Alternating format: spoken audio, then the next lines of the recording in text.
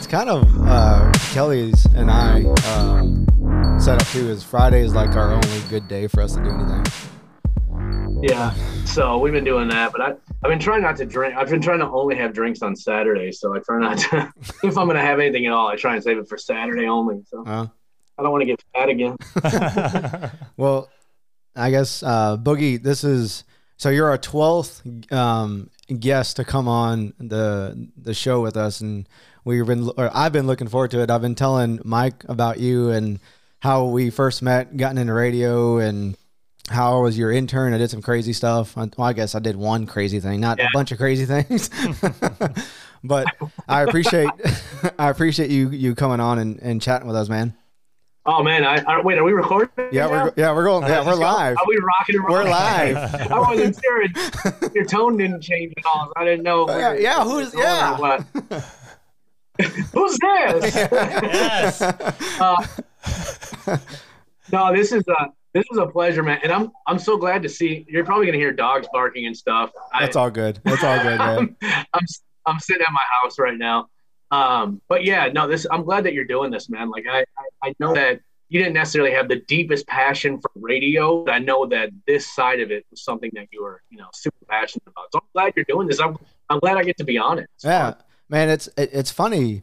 Radio, I didn't have my own show, or I didn't get into that kind of thing, but being around it, it's like a disease or a virus that gets in your blood.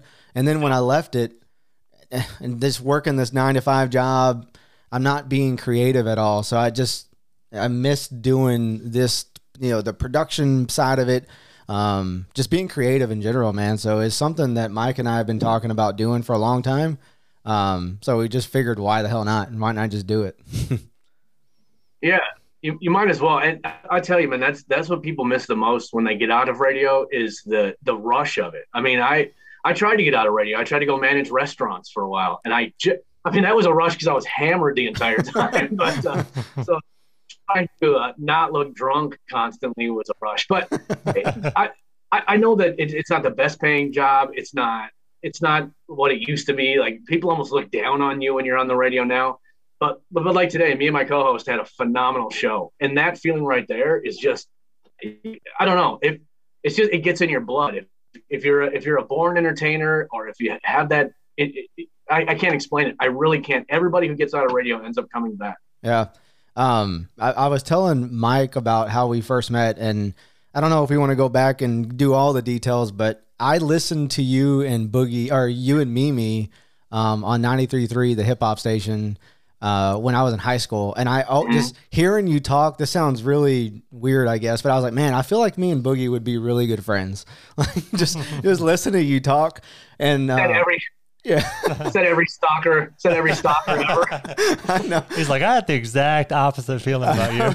I know. And when I went and applied, I was going to college, and I needed to take an internship. So I wanted to take an internship at the radio station. And I think they wanted to put me with KLBJ FM, with Dudley and them. And I was like, no, I don't think y'all were even taking an intern at the time. And I was like, well, ask them and let's see if we can do it.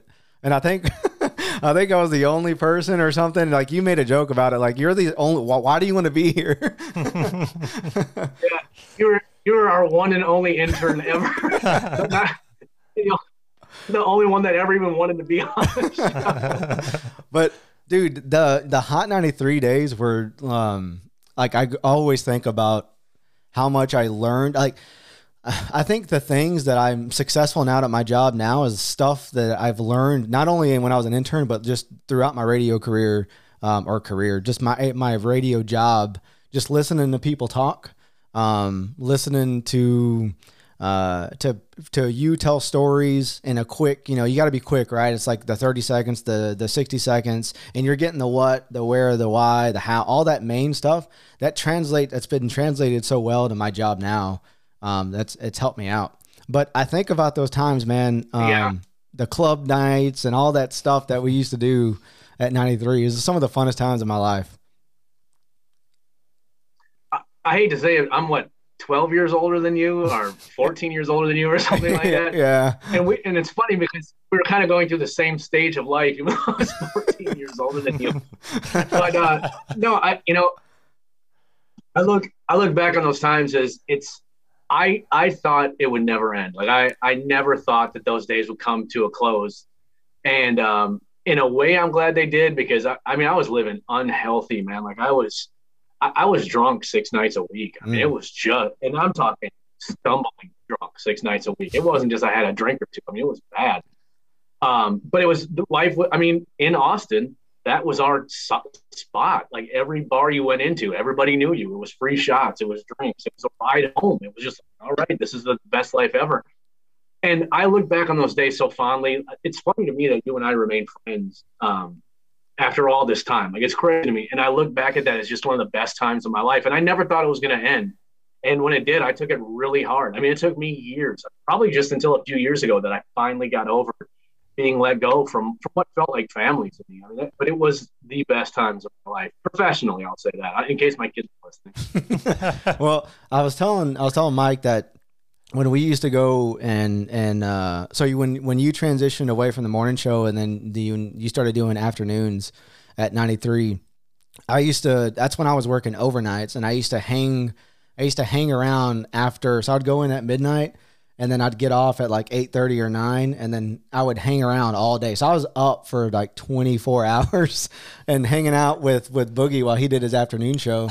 But we used to go get lunch, or, we used to go to barbecue places or whatever, and people would recognize your voice. And me being 19 or 20 back then, I felt like I was with a celebrity. I was like, man, I'm with Boogie right now. Like, it was such a cool feeling. And what 93, like, talking to friends in Austin now till this day, Hot 93 still remains a topic of discussion.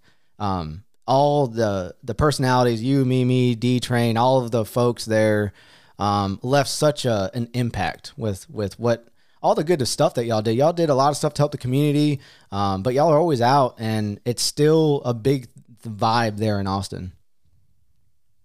At the beginning of The Sopranos, are you guys familiar? Did you watch the entire Sopranos series? No, I hadn't. Or no? No. All right. Well, at the very beginning, Tony Soprano says, "Do you ever feel like you're getting in at the end of something?"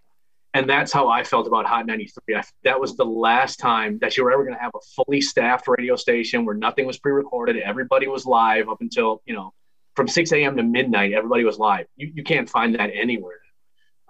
It was the last time that it was one of the last times that, for a long time, I felt like it was the last time that radio mattered. Until this most recent job I got, and I can kind of see it happening again. But yeah, I think that's why it made an impact, because we were young, we were hungry, we were aggressive, we loved what we did. We were all always at the radio station. I mean, I would get there early to hang out with Mimi, or I would come in late to hang out with who was ever doing nights at the time. The passion came through the speakers, and you just don't get that anymore. I mean, now radio is, you got one guy who's on in 27 different cities, doing a terrible job in all of them. It's just not that way anymore. So I felt like that was like the last dying real radio that you're ever going to see. And I don't know if people miss it or not. I would hope that maybe they do a little bit. Maybe people just don't care anymore because there's so many options. But I'll tell you this, like, we're doing real radio again. Me and my co-host are crushing it. We're number 1 12+. And yes, we're on in a small town, but it doesn't matter. People are still, especially now, we're so disconnected from everybody. Like you and I, when do we ever actually talk? No, we text, and yeah, there's no human connection. It's like, yeah, I can get on my phone and I can get any song ever made in 2 seconds. But what I don't get is that human connection. And that's what people had in Austin to us, was just such a deep human connection, because they were either getting crazy with me at the club on Saturday, or, you know what I'm saying? We were everywhere all the time. And that's why it was special and remains special to this day. I'm sorry, I'm really hopped up on caffeine. I've been up since 6:30 this morning. We actually do. I apologize if I'm rambling. It's probably not interesting to anybody. I'm sure no one's even made it this far. No. Like, who's this guy? No, but that's what I was telling Mike. I was like, we usually, before we talk to people, we like to go stalk their Instagram or go to their website if they have a website, and we like to do some investigative stuff. And I was like, Mike, this is one where we don't have to work as hard because we can rely on Boogie to do the talking. No pressure. Yeah. Especially now, like I feel bad, Mike. Like you haven't gotten a word in edgewise. I'm sorry. Oh, no. Y'all need to catch up. I'm trying to learn more about you. It looks like you're bringing radio back in Minnesota, huh? How's being in Minnesota? It's it is what it is. It's rough for about 4 months out of the year. It's really like God dang. But like now, it's 50 degrees out right now, so it's not this insanely bitter cold. I mean, a couple of weeks ago it was 27 below zero, which is just rattling cold. Wow. But you know what? I mean, I was born here. I understand the vibe here. It's a much more the funny thing about Minnesota that you'll learn is that maybe not so much Texas, but living in Austin, everyone's afraid to become an adult. Like everyone's afraid to get a real job. That's why it was so hard to run a DJ business down there in Austin, because everyone was a DJ. It was like, Jesus, I can't get a job because everyone's a DJ. Here it's much more blue collar. Like people get a job out of high school and they work that thing till the day they die. They marry their high school sweetheart. They stay with them till the day they die. It's just a much different vibe here than it was in Austin. I mean, I'm not familiar with the rest of Texas, but people are just more, I want to say just more down to earth and just, I don't know if it's the weather or what. They just don't expect as much. I can't explain it. They're just like different people. I don't know, man, but it's cool. Like summer's right around the corner. We'll get the boat out, land of 10,000 lakes. So we'll be out on the boat all summer, and it'll be in the summertime. You're like, I love this place, and then right about November, you're like, oh my God, what the hell? This place is awful. It's funny. My wife is from Ohio, and we'll go to Ohio, and it's really cold compared to Texas, right? -14. But I kind of love it. I love that. You actually get a winter there, but I'm assuming living there, all the time, it gets kind of old with the bitter cold all the time. It's more the work that goes into it being cold all the time. Like you can't just run out and take something to the trash, So you gotta put on some boots and everything. It's just like, God, I just want to run this recycling out. Right. Or like we got a big, when we were down in Texas in December, and we got a big snowstorm while we were gone. And all I could worry about the entire time I was in Texas was, oh my God, someone's going to be able to tell I didn't shovel. I'm not home. They're going to break into my house. But there is something called Minnesota nice, where people up here are insanely friendly. And so someone shoveled my entire driveway and sidewalk and everything else. So I was like, wow. I don't know. So there are a lot of the people here are insanely friendly. So if you don't shovel if you're gone and you don't shovel snow, like that's a risk. Like people know you're away and they could come break in. Well, yeah, if they don't see any footprints in it and it's just fresh snow sitting there. Wow. You would know, all right, they haven't pulled their cars out in a while. They haven't gotten their mail. They haven't done anything. So they would just know. But like I said, people are nice. They knew I wasn't home. They shoveled my driveway, and I luckily came home to a house that wasn't broken into, which of course I ruined my entire vacation worrying about. But that's what I do. What a thing to worry about. Are you picking up the accent? No, I worked so hard when I moved to Texas to shed that accent because I never thought I had it. The one way you can always tell with a Minnesotan is when they say the word bag, because they say bag. Mm-hmm. And like the O's, like if someone says gross, it's like gross. It's really hard to explain. It's funny because my wife was like, is a Texan, is I can hear it in her voice sometimes because it's weird. It's kind of like in Austin, people didn't really have Southern accents that much. But if you go to the outlying areas, that's where it really is thick. Yeah. It's the same thing here. Like Minneapolis, I live right by Minneapolis, which is a big city. So no one really has a Minnesota accent there. But as you move out, people just have it thick. So I'm trying my hardest not to get it again because it took me forever to shake that thing. That's all I remember is like Minnesota, like the O. Did you pick up? It's not a charming. It's not a charming. I think it's cute. I like it. It's not a charming accent. Did you pick up scrapbooking? No, why do you got? Because of behind me here? No, because that's the thing too, man. When it gets cold, you just start scrapbooking. Really? That's what they teach us in Texas, at least. Oh no, man. We ain't got time for that. We're too busy out shoveling and snowblowing. But cold air makes you tough, man. Like it makes you, it's like you can't, like, what are you gonna do? Bitch about it? It's cold. You still got to get outside. So shut the F up and get outside. And yes, it's cold. We're all freaking cold. Just get it done. And that's very much the attitude up here. People walk faster up here. They get things done quicker because it's like, I don't want to be outside. It's terrible. Let's just get it done and get out of here. Yeah. It's very much the attitude up here. It's like the people from Iceland, man. They are stronger people. You're probably onto something, you know. Yeah, because if you live in like California, those people are all soft as hell. Yeah. They got that perfect weather 100 days out of the year. I mean, more, or 100% out of the year. So they're just chilling too. Man, when I moved back, it was depressing. Like the first couple winters I spent here, I was like, why did I leave Texas? Like, this is terrible. And now it's just, you know, again, stop being a bee and get over it. And let's move on, you know? Man, so I kind of want to get into that, your whole story. I think you could probably write a freaking good novel about being, you know, like having this successful radio show in Austin and then them flipping formats for whatever political reason they flipped formats for. And then you started this journey of hustling in Texas, moving to Minnesota. Talk about that, man.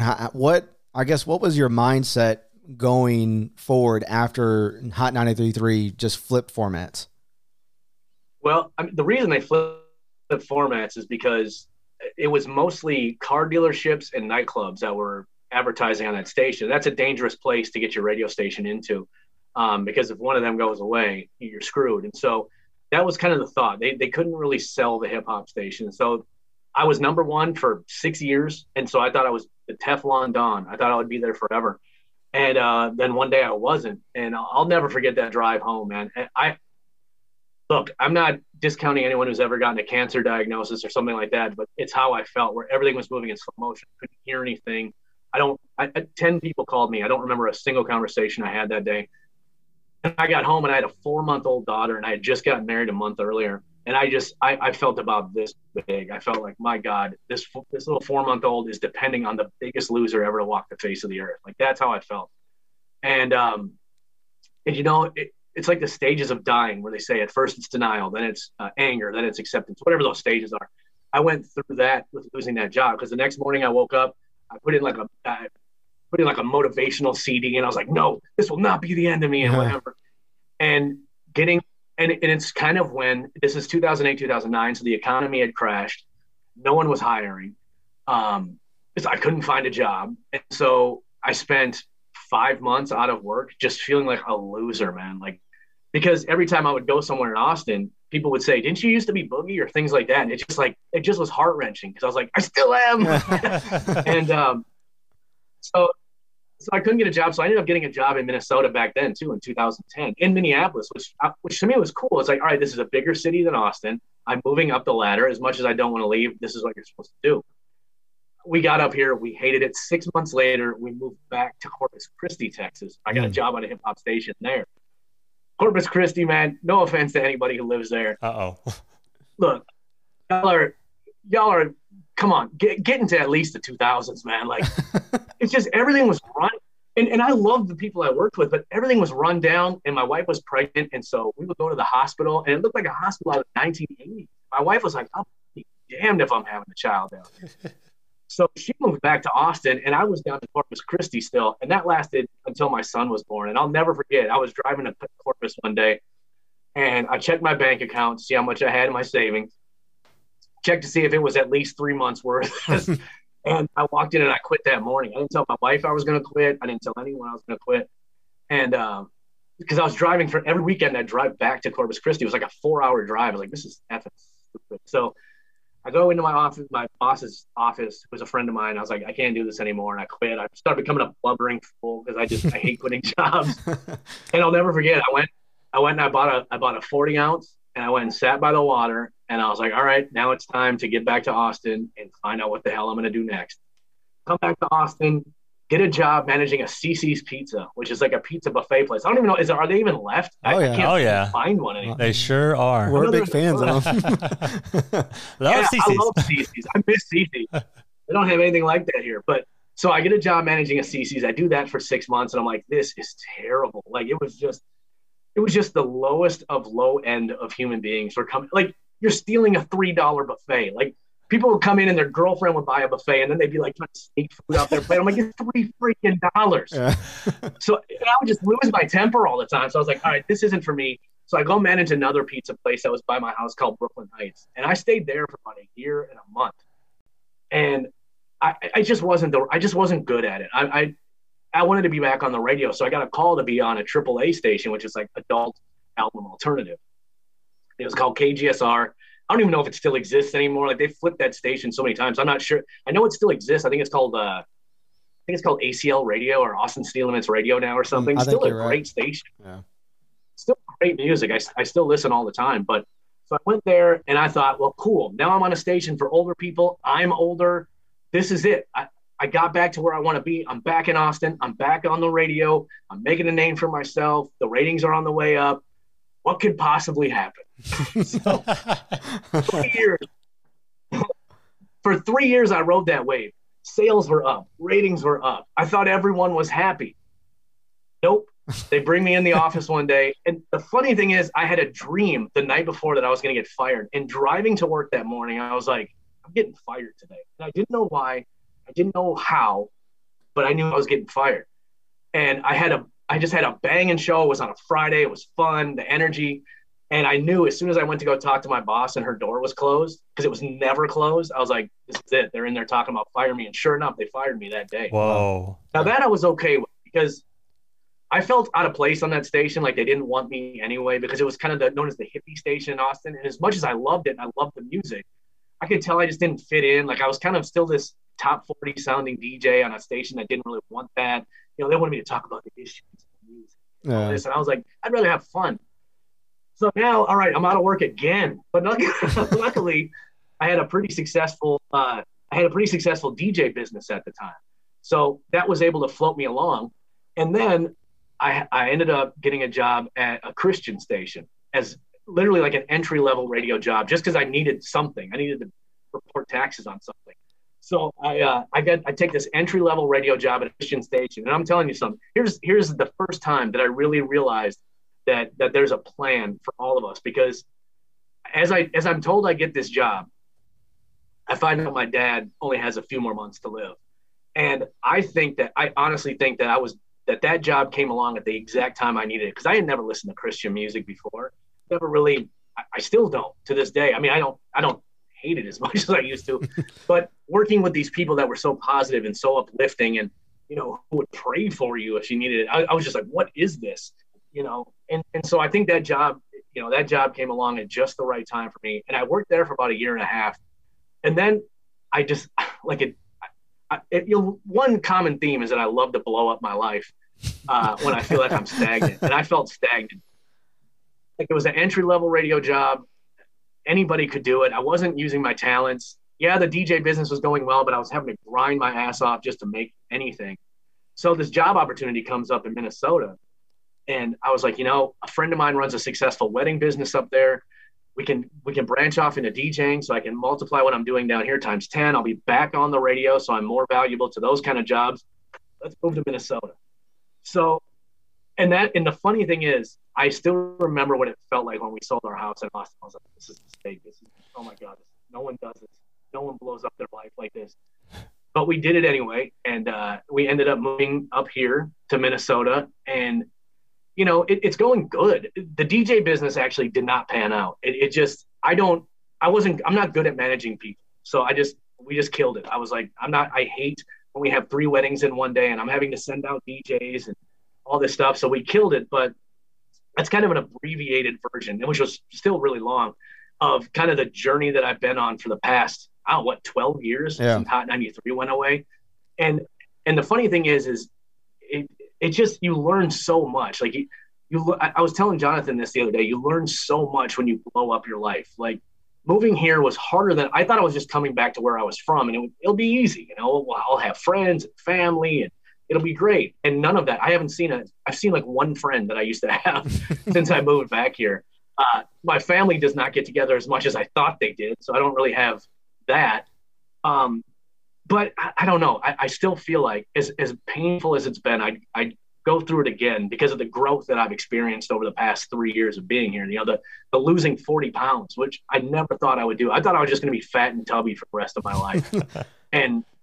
But when you hit rock bottom, you start to analyze everything. Why do I feel so terrible? Like, why do I just feel awful all the time? Well, okay, I'm fat.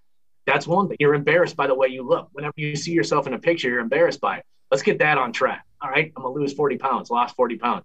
All right, you hate this wedding business that you have. It ruins every day. And it wasn't my business partner's fault, and it wasn't anybody's fault except for I'm just not good at managing people. So I was working 1,000 times harder than I should just so no one would be upset with me. So all this growth that I've experienced over the past 3 years, none of it would have happened if I would have stayed in Austin. Yeah, I'd still be doing the same thing. I'd still be fat. I'd still be drunk. I still would be, just not making any growth. I would just be stagnant. And so, with this last move, I think that, and now like we're crushing it at the radio station. I mean, people look at you like, oh, you're in a small town. It's like radio is radio. And if you're number one in a small town, you'd be number one in a big town because it's all the same size. Right. So, boy, I told you I had way too much caffeine. No, that's good. Hey, so I was telling Mike that you're a DJ too, and you talked about it, but I don't think people realize how much you work or what time goes into planning when you're a DJ. I did it for a little bit. Now, when I say I was a wedding DJ, Todd would Todd hooked it up big, right? Because Todd would throw me a lot of money to DJ a wedding or a couple of weddings a month. But you were doing a wedding every weekend, sometimes multiple a day, right? I mean, sometimes I'd have a boat party from noon to 3 and then a wedding from 5 to 10. And then I'd be back up the next morning for a fundraiser. I mean, I was grinding, but the reason why is because I was good at what I did. I very much could read a crowd. It was never the same playlist. It was very much because I love it so much. I wasn't phoning it in ever. And so people just picked up on that. And so I was a preferred vendor at so many places. I would do Wednesday weddings and then get up to do the morning show the next day and then have a Thursday evening menu tasting. And it was nuts. But the problem was, here's the problem. Because I didn't believe in myself, I wasn't charging enough. So I was having to work 10 times as hard to barely get by. Because I'm like, oh yeah, I'll do that for $200 and give up my whole Saturday like a dumbass. I think that's one thing you and I think Mike too. Mike probably not as much, but we're the worst at negative self-talking. And for me, there's no one else that is gonna be harsher on themselves or on me than my own personal self-talk. And me and you, we go back and forth all the time talking about that. You help me when I get my little lows of, man, I'm not feeling it right now. I suck at this. You have a quote, or there's always something that you've listened to that you can send me and share me to kind of pick my spirits up. Well, and that comes from me, constantly being knocked around by the radio business and in moving here, it's funny because moving here, I didn't have anyone anymore.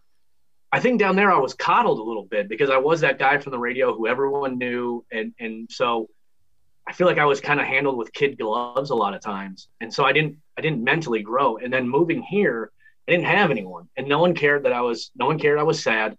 No one cared that I, was whatever. They just didn't care. And so it came into me saying, all right, how do you fix these problems on your own? When your brain starts telling you can't do it, you can't do it. Well, that's nothing. That's your subconscious just telling you something that you believe. So how do you change the way you believe? And that's kind of why with you and I, the negative, it's like, if you're going to tell yourself you can't do something, then you can't. The successful people, Jonathan, that you and I see and that we admire so much, they have nothing that we don't have except for they believe in themselves. Maybe it's the way, maybe they were brought up with more positive parents than you and I were. My parents didn't give a damn about me growing up. And so I never had someone telling me like, yeah, you can do it. They didn't even care about giving me nutrition, let alone, feed me. We used to have corn as a main course as dinner. So we were struggling, Jack, but I think that's what I was trying to tell you the other day, Jonathan, because because of COVID-19, I lost a lot of weddings up here. My income is way down. And so I went to go get a job at a hardware store. And this is nothing against anyone working at a hardware store, but I was just sitting in the parking lot of the hardware store on my first day, and I was like, I don't want to do this. Why am I doing this? And I was like, okay. Then it's like, all right, you're doing it to help your family. But it's like you don't want to do this at all. So you're not helping your family because you're going to be miserable the entire time you're not here. And it's not having a support system, which has made me the way I am. You know, my wife obviously is always there for me, and she'll always listen when I complain, and, you know, God bless her heart. But not when you don't have a support system, you become your own. And that is when you finally just realize, like, all right, I feel down. How do I get myself out of it without complaining to anybody, without looking for outside help to fix it? How do I fix this on my own? And that's why I'm always sending you a quote. Or it's like I have kind of a nightmare summer coming up where I have like 22 weddings I have to do, and I'm not going to hardly make any money. So instead of like being depressed about it, it's like, all right, let's break it down to what it really looks like. How many Saturdays will I have off? All right, cool. There's a few Saturdays off in the summer. How many am I actually getting paid for? All right, I'll get paid for these. So that's all right. I'll make my mortgage payment that month. That's cool. And there was the quote I sent you the other day is, as long as you stay living in today, you can get through anything. As long as you're not, because I kept saying, like, all right, if I can just make it to September, what the hell? Like that's 6 months away. That's way too much to take on at one time. So it's like, all right, what am I doing today? Well, today I'm fine. I got nothing today. If everything's okay today, then everything's okay, period.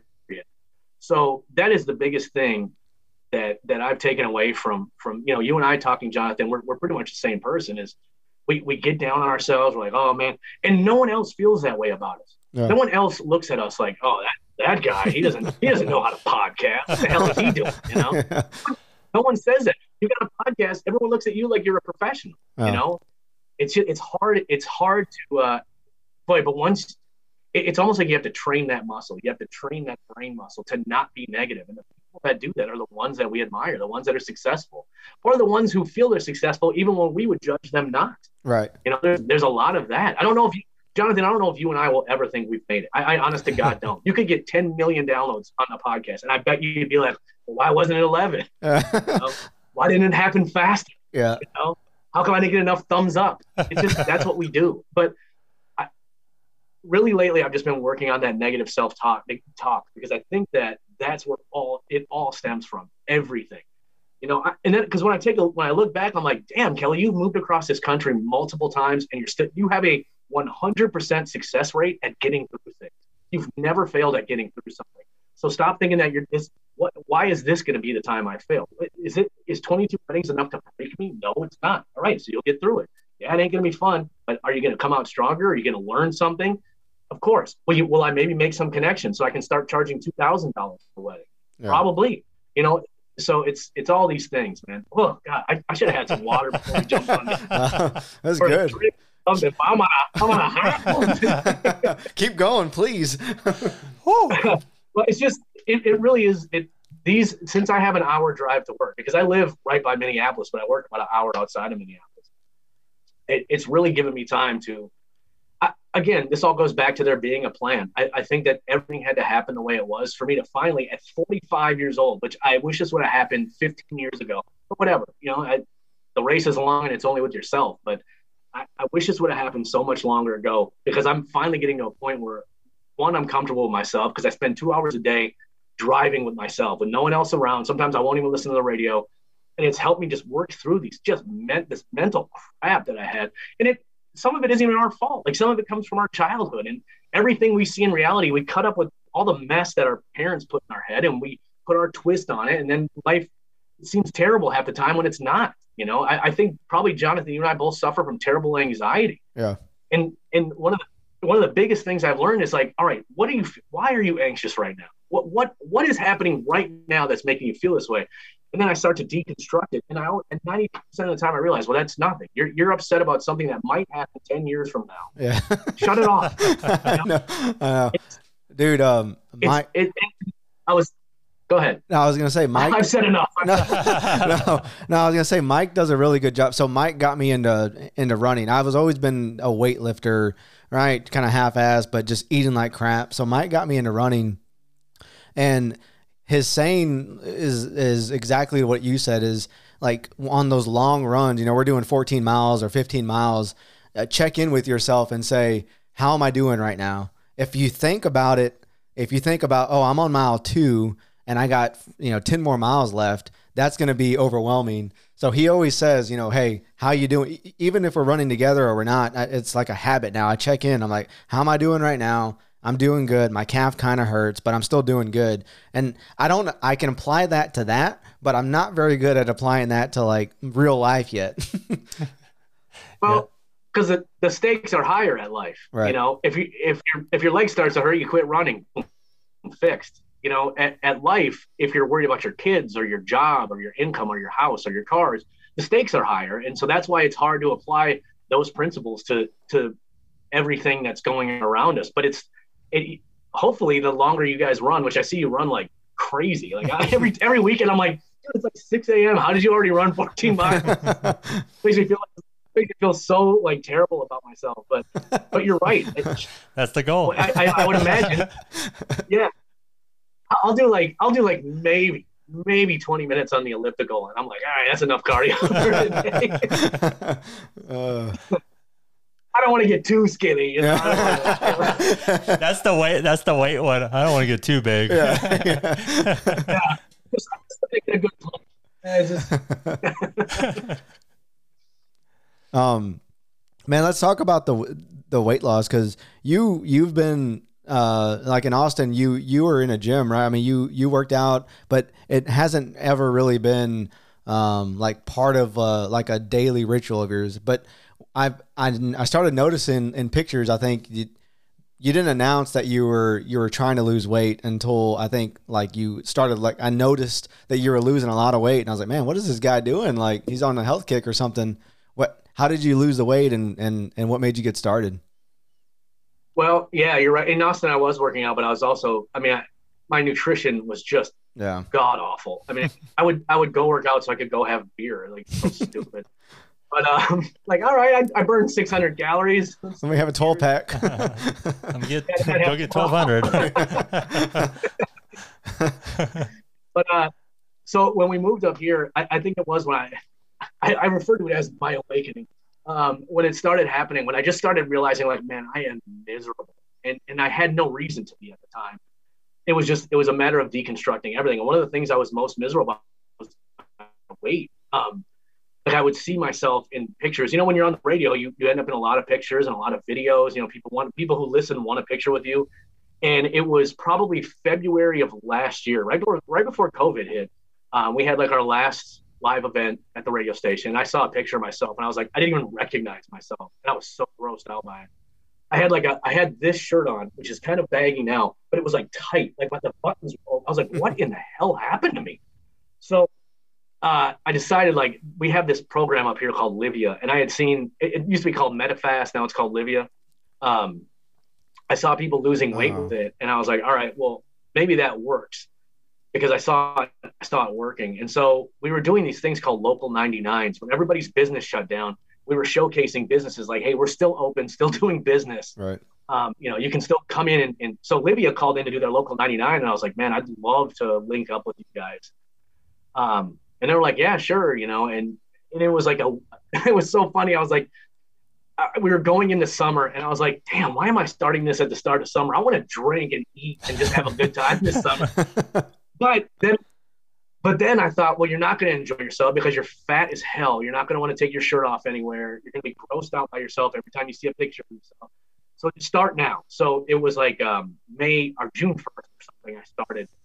And it was tough, man, because I was used to eating pasta and just whatever I wanted all the time. Come home from work and slap a hot dog on top of a hamburger and a buttery bun. Put some pizza on it.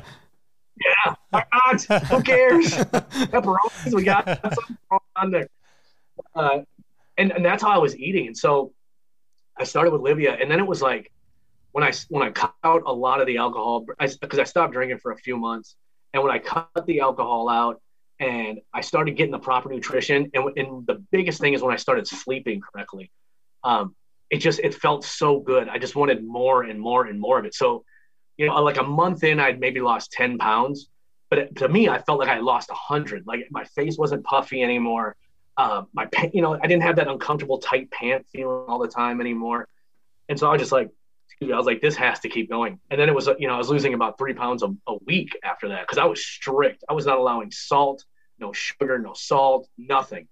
So I actually ended up losing 50 pounds, but I've put 10 back on since then because I couldn't maintain that. I couldn't maintain no salt, no, no nothing. Right. That's not a way to live. But it was right. And so I've kind of settled now and have being down about 40 pounds. I'm sitting at about 165 right now, which I haven't seen since right out of high school.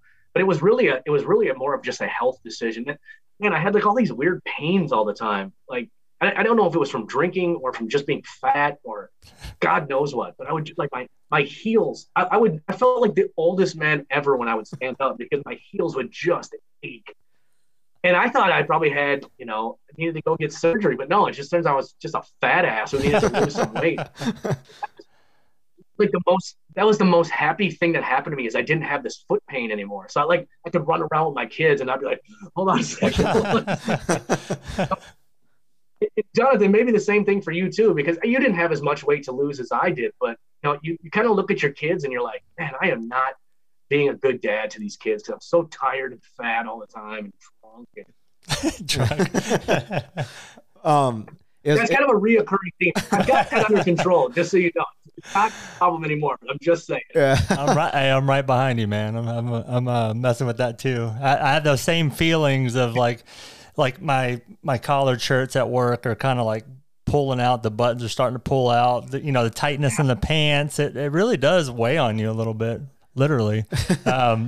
But yeah, what were you gonna say? I was saying it's easy for me, so I don't really drink at all because my wife just doesn't drink. I think if my wife drank, then it would probably be a little more easier for me to open that door. But my wife is just so boring when it comes to any kind of alcohol, so that makes it easy. But food is still my biggest challenge, I guess, because I can. Like, she doesn't drink, but if I bring up let's go get Whataburger, then she's down to go get some Whataburger. But yeah, without the alcohol in your system, I'll go ahead. I'm sorry. No. I was gonna say you hit the nail on the head. Like I was looking at my kids, and I didn't want my kids to think I was fat. And when I started losing the weight, I realized my anxiety just was diminishing, and I realized my panic attacks because I was having severe panic attacks, man, where I thought I was having a heart attack, and then weeks after that, I would have like a little like heart rush, and I was like, oh my God, I'm about to die. Like, but I started dropping the weight, and then all that stuff just kind of stopped. So that's one of the lessons I wish I'd have learned before I got let go from Hot 93, because I was all about the partying and the downtown and and I wish I would have realized that the alcohol was causing anxiety, which was keeping me from sleeping, which was making me depressed, which was making me less creative, which was making me lazy. Like, I wish I would have realized all the negative things that were coming from alcohol. You guys know who Bobby Bones is. I know, Jonathan, you know who Bobby Bones is. Yeah. Do you know Bobby Bones? Man. He's on a national syndicated radio show. He's on American Idol. Like, he's one of the biggest like radio people right now. And I look up to him so much because he didn't drink. He didn't get into the partying aspect of radio. He hustled and he networked and he did everything you're supposed to do. And now he's, multi-millionaire, got his own show called Breaking Bobby Bones. I mean, he's just got, and I wish I would have gotten on this. I wish I would have lost this weight 15 years ago, because I would be a completely different person right now. But whatever. I mean, I'm sure on my deathbed, it'll come to me why I was so lazy for so long. You're still very young. I got that to live for. I got that. You're still very young. I mean, you can still do it. And you look, I don't know how you looked before, but you look pretty fit now. Handsome man. Yeah. Hey, this is that kind of podcast? Yeah, take your shirt off. Yeah, let's see what you got. All right, probably stay upstairs. It's about to get weird. It's what we thought, honey. No,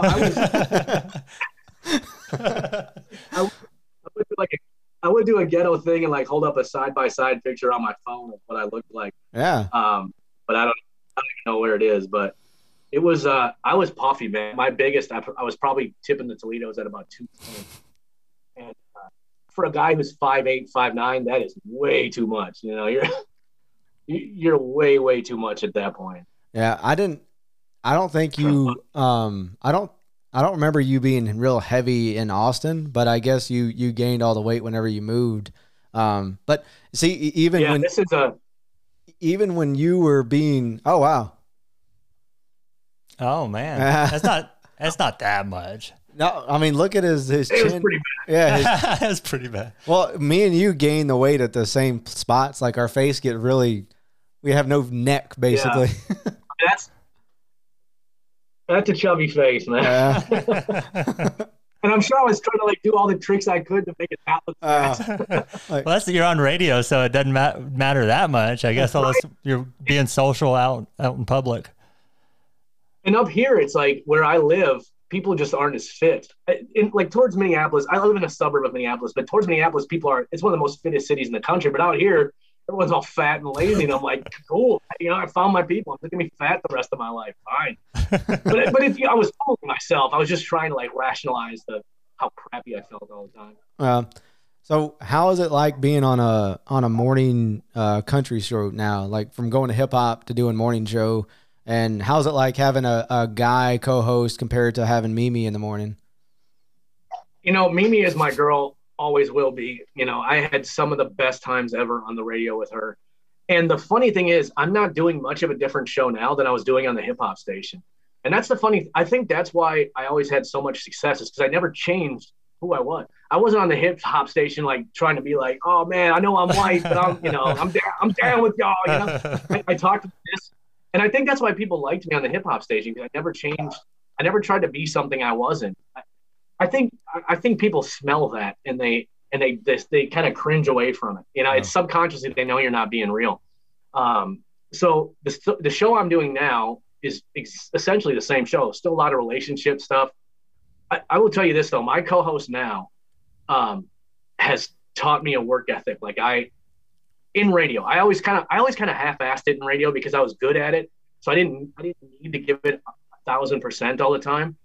But to match his level of work, I've definitely stepped up my level of work. And so we're a two-guy morning show, but we make it work so well. That's why we're number one across the board, especially with females 25-54. I mean, because they're essentially listening to two guys who aren't being macho.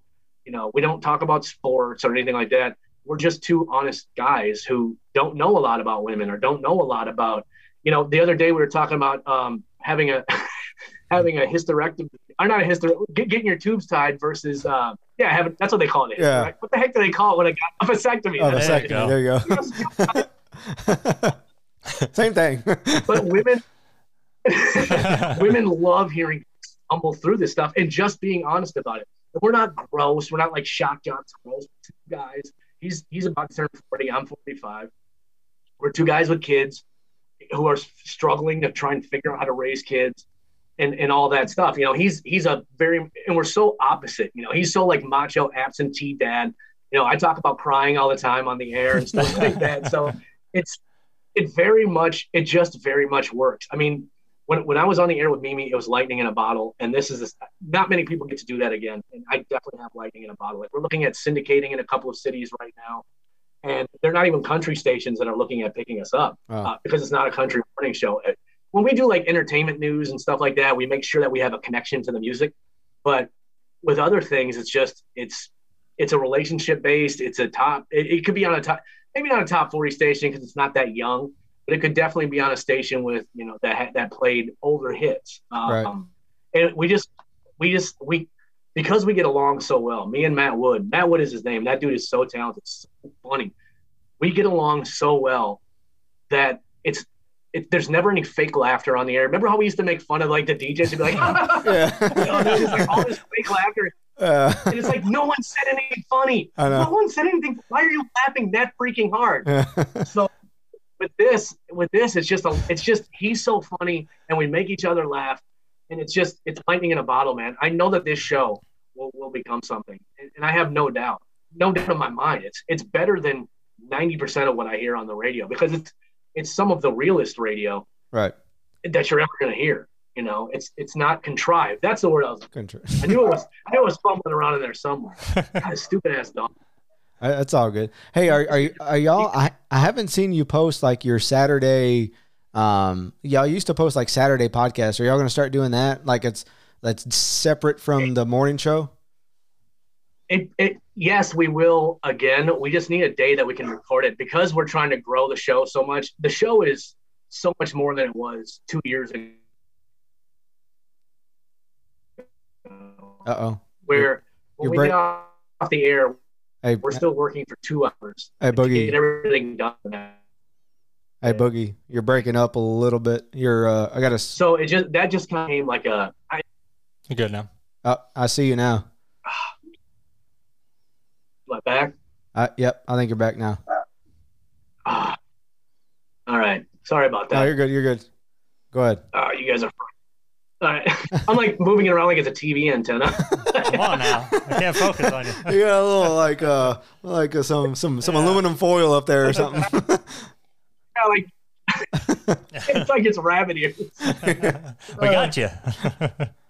But yeah, I don't even remember what the hell I was saying before that happened. You were talking about the Saturday podcast.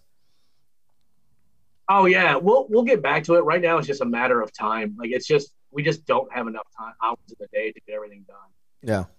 Like this morning, because I knew I had this podcast to do. And I got up at 2:30 this morning so I could be to work by 3:30. So I could get all my work done before 11 o'clock to be here with you guys. So that's the only reason we're not doing it. It's a time issue. We work our butts off. What do y'all, as you know, being in the radio business, what do y'all think about the podcast industry? Like everyone and their mom has a podcast now. How does that interfere with radio? I think it's just like everything from the dawn of time. It's going to take a chunk out of it. It'll probably more take a chunk out of talk radio. Yeah. But it's like, when cassette tapes came out, it's like, well, this is the end of radio. No, it never was. CDs. Well, this is the end of radio. No, it wasn't. Spotify. No, iTunes first. iTunes. This is it, man. Radio's done. Nope. Spotify. This is it. Radio's done. No, I think it's the human connection. And like even I listen to the radio, and I'm sick of every song on the radio by the time I do. But I want that companionship sometimes, and 2, I just want someone else to do the work of picking music. I don't want to connect my phone to Bluetooth. Now let me scroll through 10 million songs to find the perfect song for this moment right now. It's like sometimes I just want someone else to do the work. So podcasting, like everything else, has its place. I mean, you got some of the heavy hitters out there, but I mostly listen to podcasts. There's one called Garage Logic that I listen to all the time. And it's more of just a companion. It's like sometimes I want talk, sometimes I want music. I think the worst part about radio, the worst thing radio did, the biggest mistake they made is when iTunes came along and streaming came along and they thought, well, we need to compete with that.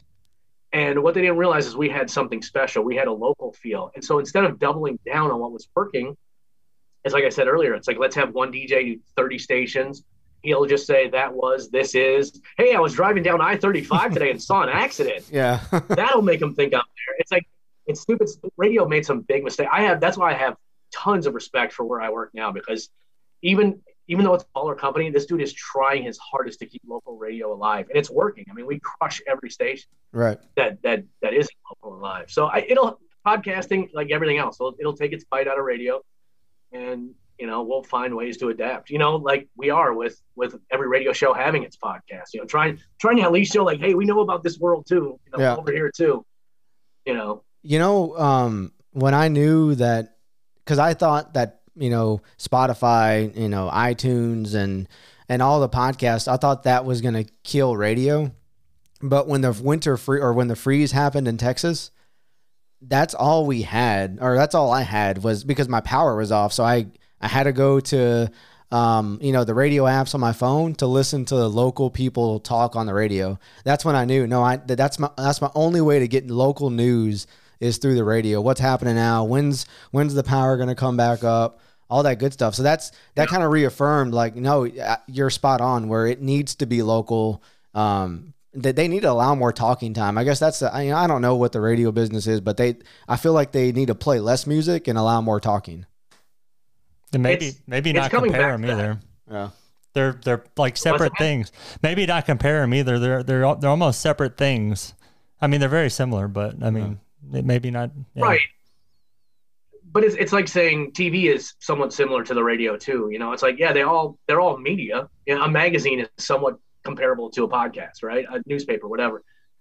They're all comparable, but the difference with radio is from everything else is not only were you getting up to the minute updates on what was going on, you were getting it from someone who's going through it with you. You were getting it from someone who's in your town who also had to fight traffic to get to, who had to sacrifice their life to get to the radio station that morning. And subconsciously, that has an effect on you. You trust that person more than you do if I were to jump on the radio in Austin and be like, oh, man, it's where I used to live looks really bad today. Right. Like, well, F you. You're not down here going with us. And that's where, like I said, that's where radio made its biggest mistake. And when we syndicate, we're still going to do local breaks. And we'll do local breaks for every station we're on. Some stations have to syndicate. They don't have the money to pay for a full-blown morning show. So it has to happen that way.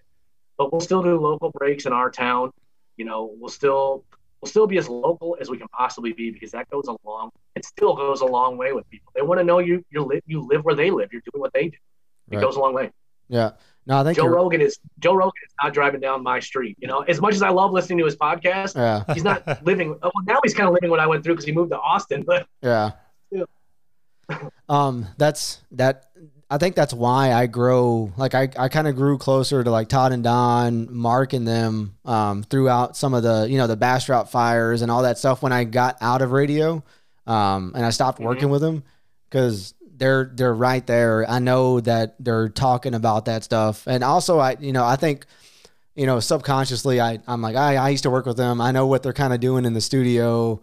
That's why it kind of makes it kind of fun. And same thing too, when I listen to you, the Kelly and Wood show, I listen to your podcast, but I can kind of like get a vibe as to what the vibe is going on in the room. So. Yeah. I hope it sounds fun, because we're definitely having a ton of fun in there, but that human connection, man, I think as time goes on, we're going to crave it more and more, because we're becoming less. Look at now, distance learning, for God's sake. Look at how many people are in a virtual office. Don't you just once in a while want to have a good conversation with somebody like this? I would much rather be in that room with you guys. If I was in that room with you, I probably wouldn't have rambled on for so long, and we would be we'd probably be having more fun, right? We'd be in the same room together. We'd probably be laughing more. We wouldn't be having internet issues. And I'm trying to move this thing around. Come on, man. You're vertigo, man. Hold on. There we go. Where are you at? Yeah, it's people. We're social beings, and you're never gonna, unless in a million years, maybe that'll evolve out of us. But we want to roam in a pack. It's evolutionary that we're that way, and so I think radio gives you some of that. You know, when I tell stories about my dad, people just absolutely love them because they can relate to it, and they're not always funny. I tell stories about my dad when he passed away, you know, and how hard that was on me, and how I always bring that up to my kids. Don't start smoking because you know what killed Papa Gil.